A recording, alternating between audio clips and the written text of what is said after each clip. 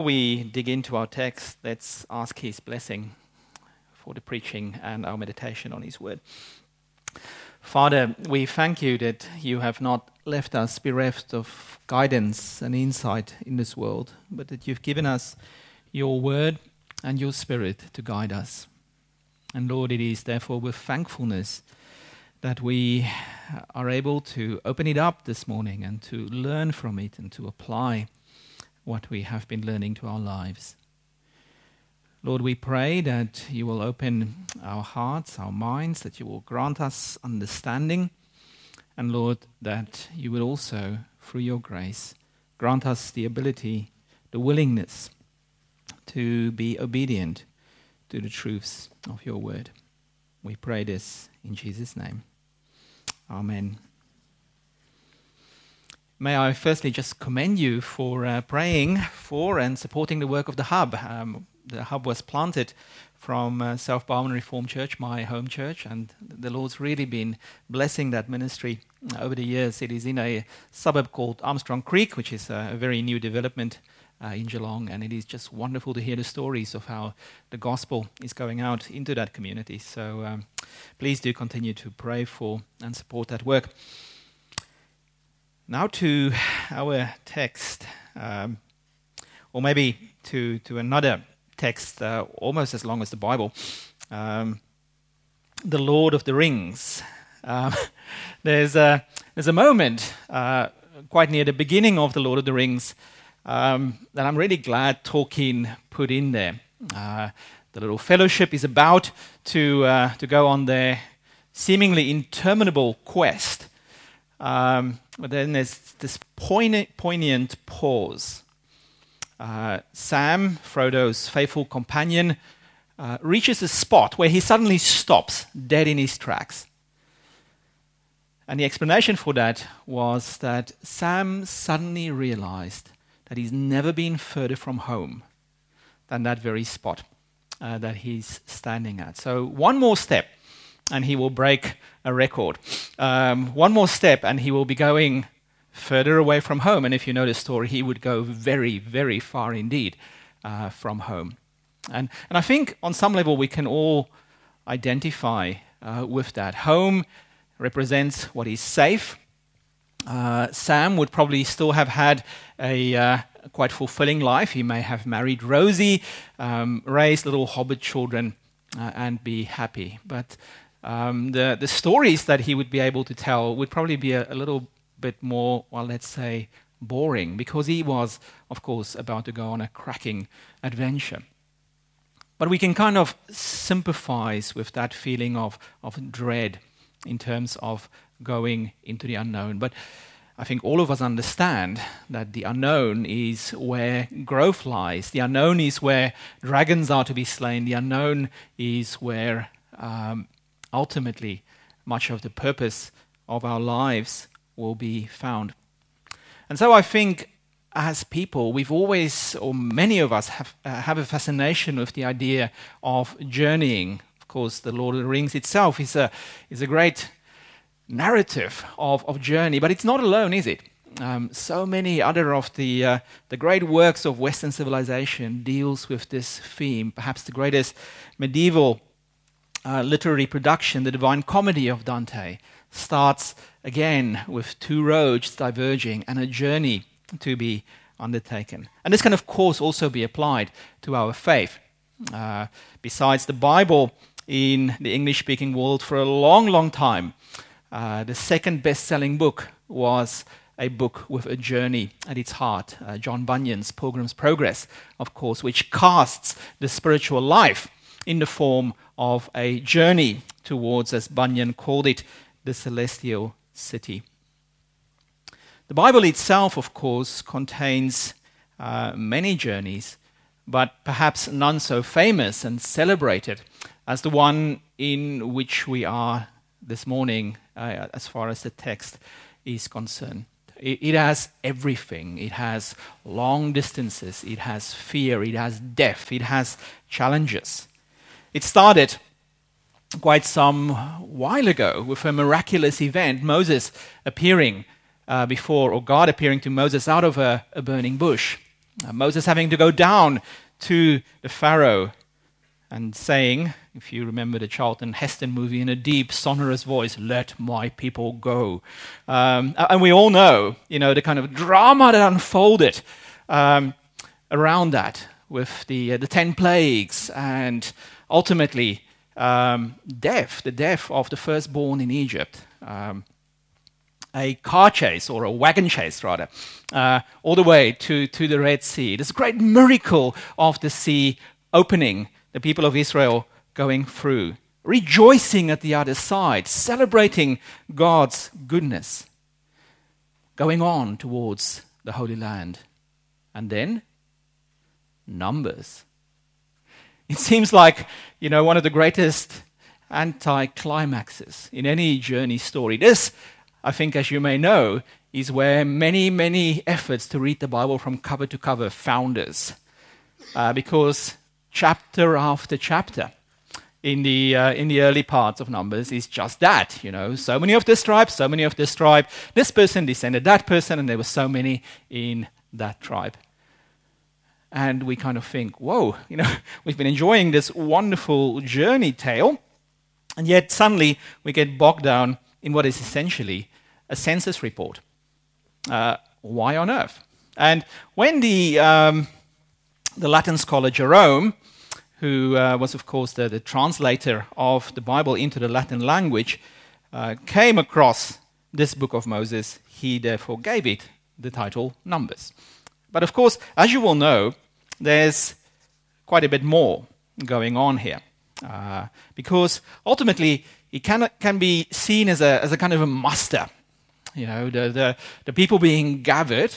And of course, as you gather, you need to know who you are gathering, what your strength is, and how you will then be able to take these people into the land. And this is exactly what we see in chapters 1 to 9 of the book of Numbers. The people are preparing to go into the land. We see a census.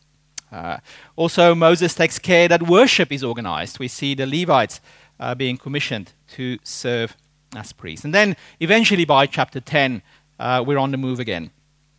For these chapters, every single step, almost like Sam going towards wherever he is going, every step in chapter 10 to 12 takes us closer to the promised land. We're going to see that joyous moment where the great promise that God made that they will conquer the land will be fulfilled. But it is not a joyous time. It's dominated by complaints about the catering. The food is really, really monotonous, they say. They, of course, get the manna, as you all know, and God broadens their diet a little bit by also sending them quail. But it is just, it seems wrong, in so many ways. They're supposed to go to this joyful event, and yet what they complain about is that for a few more days, they will have an unvaried diet. So it kind of introduces this theme of tension, one might say. And then we come to chapter 13. By chapter 13, we assume that the natural next step is that the people will move into the promised land. But of course, things are rarely that simple with the people of Israel. As a first step towards conquering the land, 12 scouts or spies are sent to report on the condition of the land and the strength of the inhabitants. And this is where we picked up the story as Joel started to read. The scouts return, but it seems that they've been on 2 different planets. The essential details of the story are the same. It's a good land. It flows with milk and honey. But 10 of them state it can never be conquered. People are big, and they list the tribes and how afraid they are, and they say in a telling phrase, we looked like grasshoppers to ourselves in front of them. We are scared. 2 of them, of course, Joshua and Caleb, acknowledge the strength of the Canaanites, but maintain that they can conquer the land with God's help. There's this theme emerging here. One side says, this land devours those who go into it. So never mind that God brought us all the way. We'll be chewed up and spat out. Joshua and Caleb says exactly the opposite. With another food metaphor, the people will be like bread for us. We will be able, of course they're not saying that they're turning into cannibals or something, but they're saying that we'll be able to conquer them and live off this land. And of course, we see that the people of Israel choose to go with the majority report. They refuse to take one single step. In fact, they're ready to unleash violence against the two spies who brought the bad report. They are willing to pick up stones to stone them. They don't want to be challenged to go into the land. And then God intervenes. We haven't read that far, but of course consequences will follow.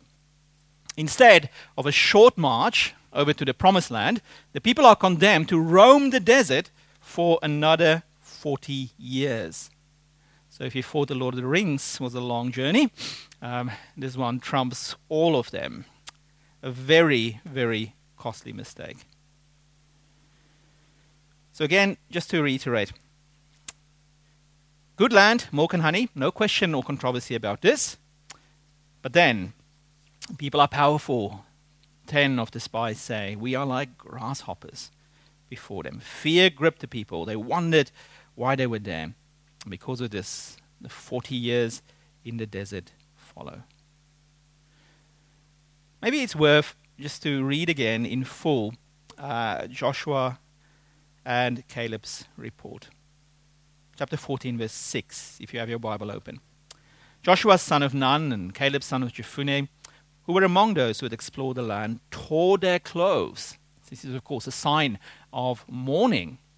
Maybe perhaps mourning at how the people could forget so quickly who God is. And said to the entire Israelite assembly, the land we passed through and explored is exceedingly good.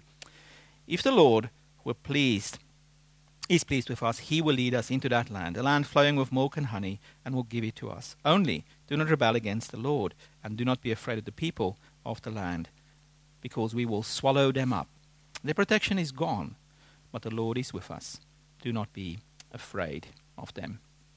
So this is perhaps one of the better known narratives in the Bible, because it deals with such a moment of tension in the journey of Israel. The kind of expected narrative of moving from glory to glory into a joyous, triumphant procession into the promised land comes to an utter screeching halt. It stops in its track.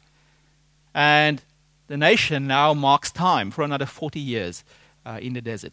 And we might say, well, that's wonderful to know about the history of Israel, but how is this relevant to our lives and the journey that we are on? And I want to suggest this morning, in terms of applying it to our own lives, that we can learn a few things from Israel and from their reaction to what the Lord told them to do and their ultimate disobedience. First point I want to make is that to forget is dangerous.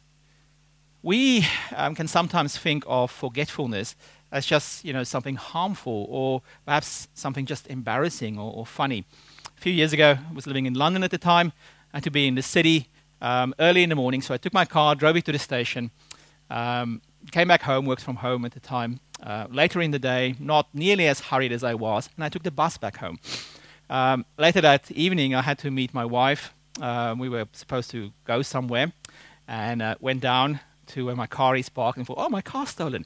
And then I realized, oops, it's still at the station. Anyway, so I had to take the bus back to the station to go and get my car. And of course, halfway there, Chanel, my wife, phones, said, where are you? And I said, I'm on the bus. Just very quietly, but what are you doing in the bus? We're supposed to go by car, and I kind of had to explain that I forgot my car at the station. And I could hear a few people around me sniggering. We kind of react that way when people just forget, and I probably have more stories than most of doing that. I'm pretty scatterbrained when it comes to these kinds of things.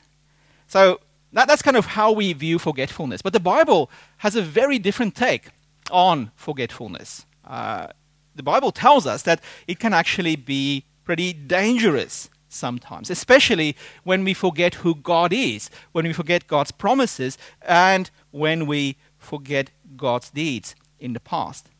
It's therefore quite interesting that one of the most persistent commands in the first 5 books of the Bible is a simple word: remember. Remember. Remember the Lord your God. Why? Because we are prone to forget, and when we forget, we find ourselves in difficult and dangerous situations. And for Israel, this was a deadly kind of forgetfulness. Allow me just to very briefly catalogue what many of these people have experienced. The same people who are now listening to the report of the 12 spies coming through. They experienced the 10 plagues in Egypt, where God miraculously intervened, not once, but 10 times, in order to turn the heart of the Pharaoh. Many of them stood at the Red Sea, their hearts going like this in their chests. The Pharaoh's chasing up behind them. Sea opened. They were able to walk through. When they were wondering where to go, they had a cloud leading them by day, fire by night. They didn't have to wonder about the existence of God, about His care, about His providential looking after them. They just had to look up. God led them.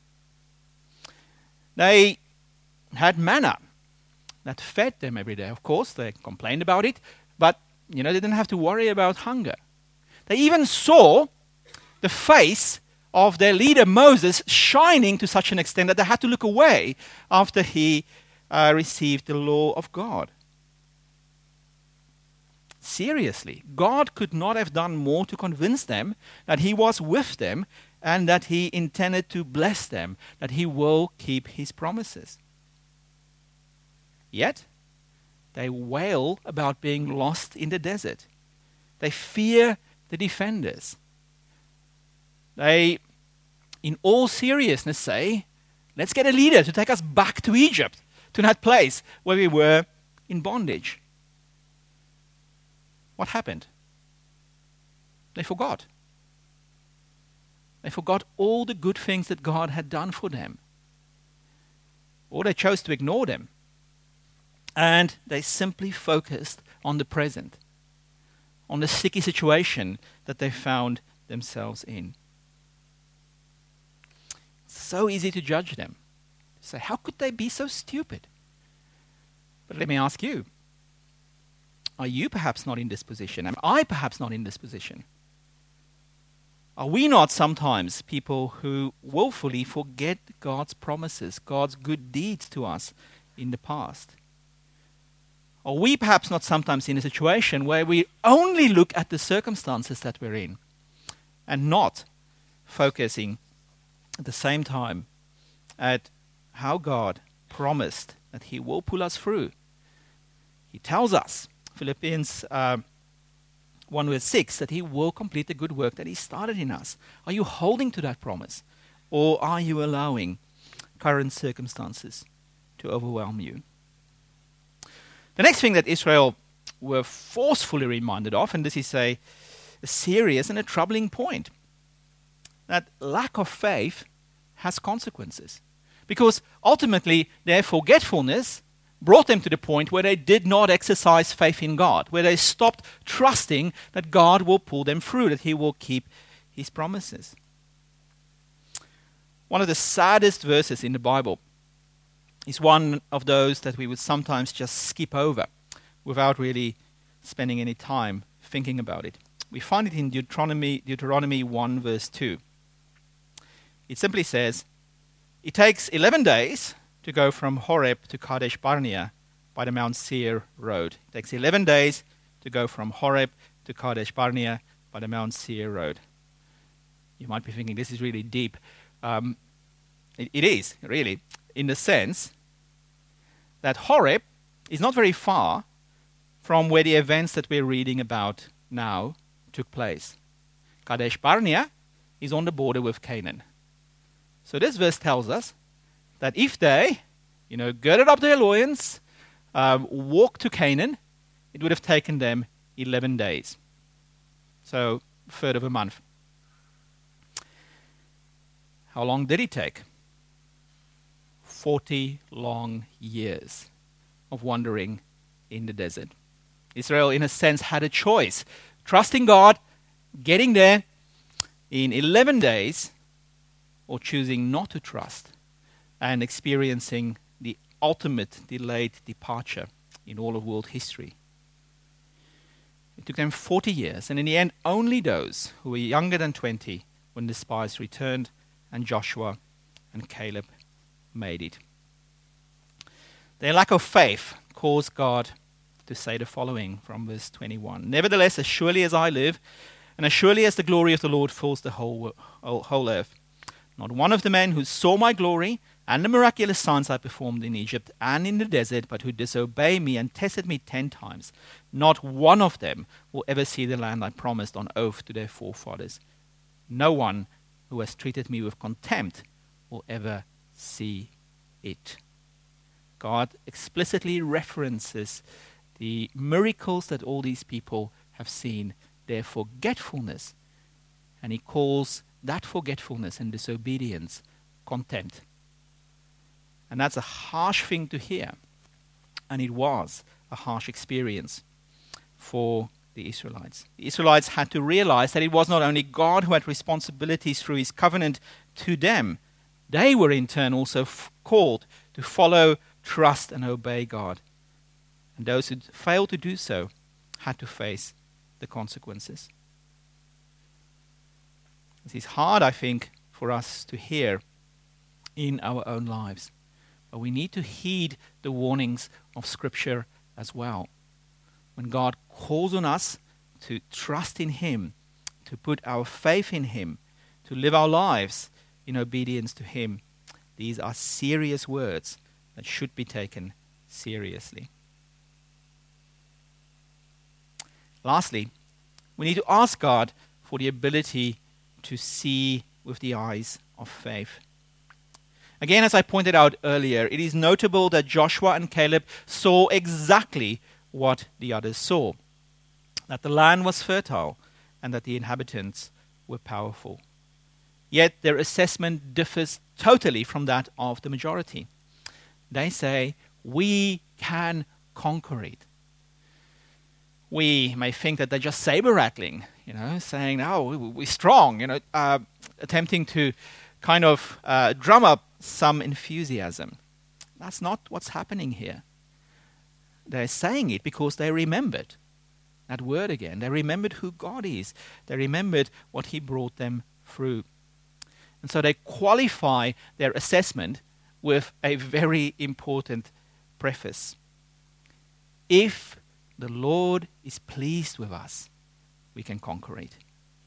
If the Lord is pleased with us, he will bring us into this land of milk and honey. They were able to see, in other words, with the eyes of faith, and that made all the difference. They realized that if God was with them, no one could defeat them.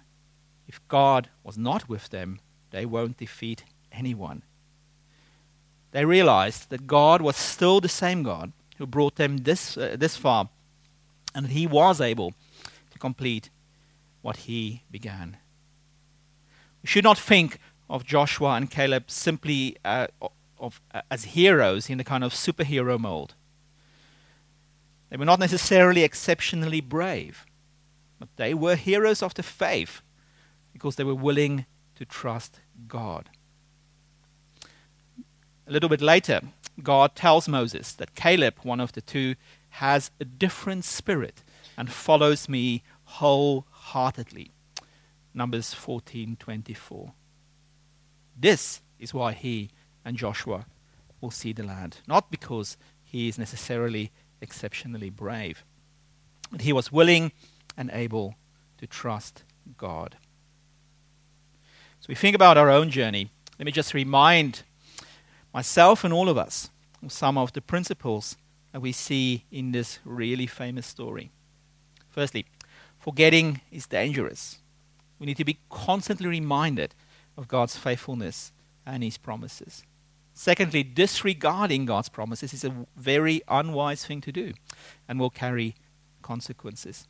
And we also need to trust God for the ability to see with the eyes of faith.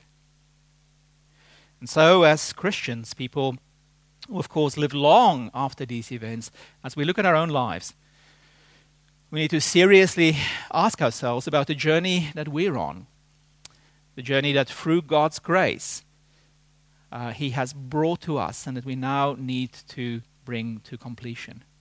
Because, of course, journeying is not only a theme in world literature or here in the first books of Moses, the first 5 books of the Bible, but, of course, our spiritual lives are also described in the same terms. In the book of Hebrews, 1 and 2 Peter, we are often called strangers, aliens, pilgrims in this world, people on our way to a better, a heavenly city.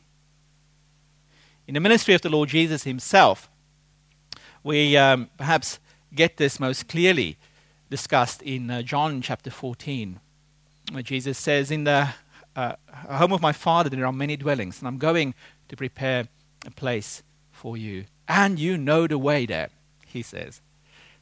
And then Philip famously, of course, says, Lord, we don't even know where you're going. How can we know the way? In other words, this is a strange journey. We don't even know the destination. And Jesus, John 14, verse 6, famously says, I am the way, the truth, and the life. And no one comes to the Father except by me. As Christians, believers in the Lord Jesus Christ, we are therefore also on a journey to the house of the fathers, in which there are many of the Father, in which there are many dwellings. And the way in which, or the way along which we travel there, is of course through faith, trust and obedience in the Lord Jesus Christ, who loved us, who gave his life for us, and who now, I believe, also call on us as we travel on this journey, not to a physical promised land called Canaan, but to the ultimate destiny of our souls, to be with God. He wants to remind us that on this journey, that we should not forget his grace and his love, that we should trust that he will complete the work that he's begun in us, that we should not disregard the promises that he's made, and that even in the midst of trials, tribulations, and struggles, that he will help us to see with the eyes of faith. If you're on that journey today, the journey following the way who is Jesus, I want to encourage you in that and pray that you will have much courage as you know that he will complete the work that he's begun on you. If you haven't even set out on this journey, if you're perhaps a little bit like Sam, not having even crossed into being on a journey, may I encourage you to look into Jesus, the way, the one whom we journey towards and along in a sense, because he is the only way to bring us to the completion of our earthly journey, to bring us to the Father. He calls you along that journey. May we never be like the majority in this story as we contemplate our own following of the Lord Jesus Christ. May God help us to see with the eyes of faith, to trust him, to remember his goodness, and to glorify him along the way in which we travel. May he bless us as we do so. Amen. Let's pray. Heavenly Father, we thank you for this word, and we thank you for a passage that's in many ways a salutary experience to read, because it shows in such graphic detail, in a sense, of how much can go wrong when we forget, when we disregard your promises, when we don't trust, when we don't see with the eyes of faith. It is easy, Lord, to be, in a sense, historically judgmental, looking back at the people of Israel and kind of asking how they could be so dumb. But Lord, we recognize that in our own lives, in our own following of you, in our own journeys, we sometimes make the same mistake. So Lord Jesus, we thank you that you've revealed yourself as the way, And as we journey along this way, Lord, we pray that you will help us to trust in you, to take from your hand the forgiveness and the restoration that you've won for us on the cross and through the empty grave, and that you'll help us, Lord, to remember your goodness and to trust you in all circumstances, even when things perhaps look grim, that we will know that ultimately there's a place prepared for us. Be with us on the journey there, we pray. In Jesus' name, amen.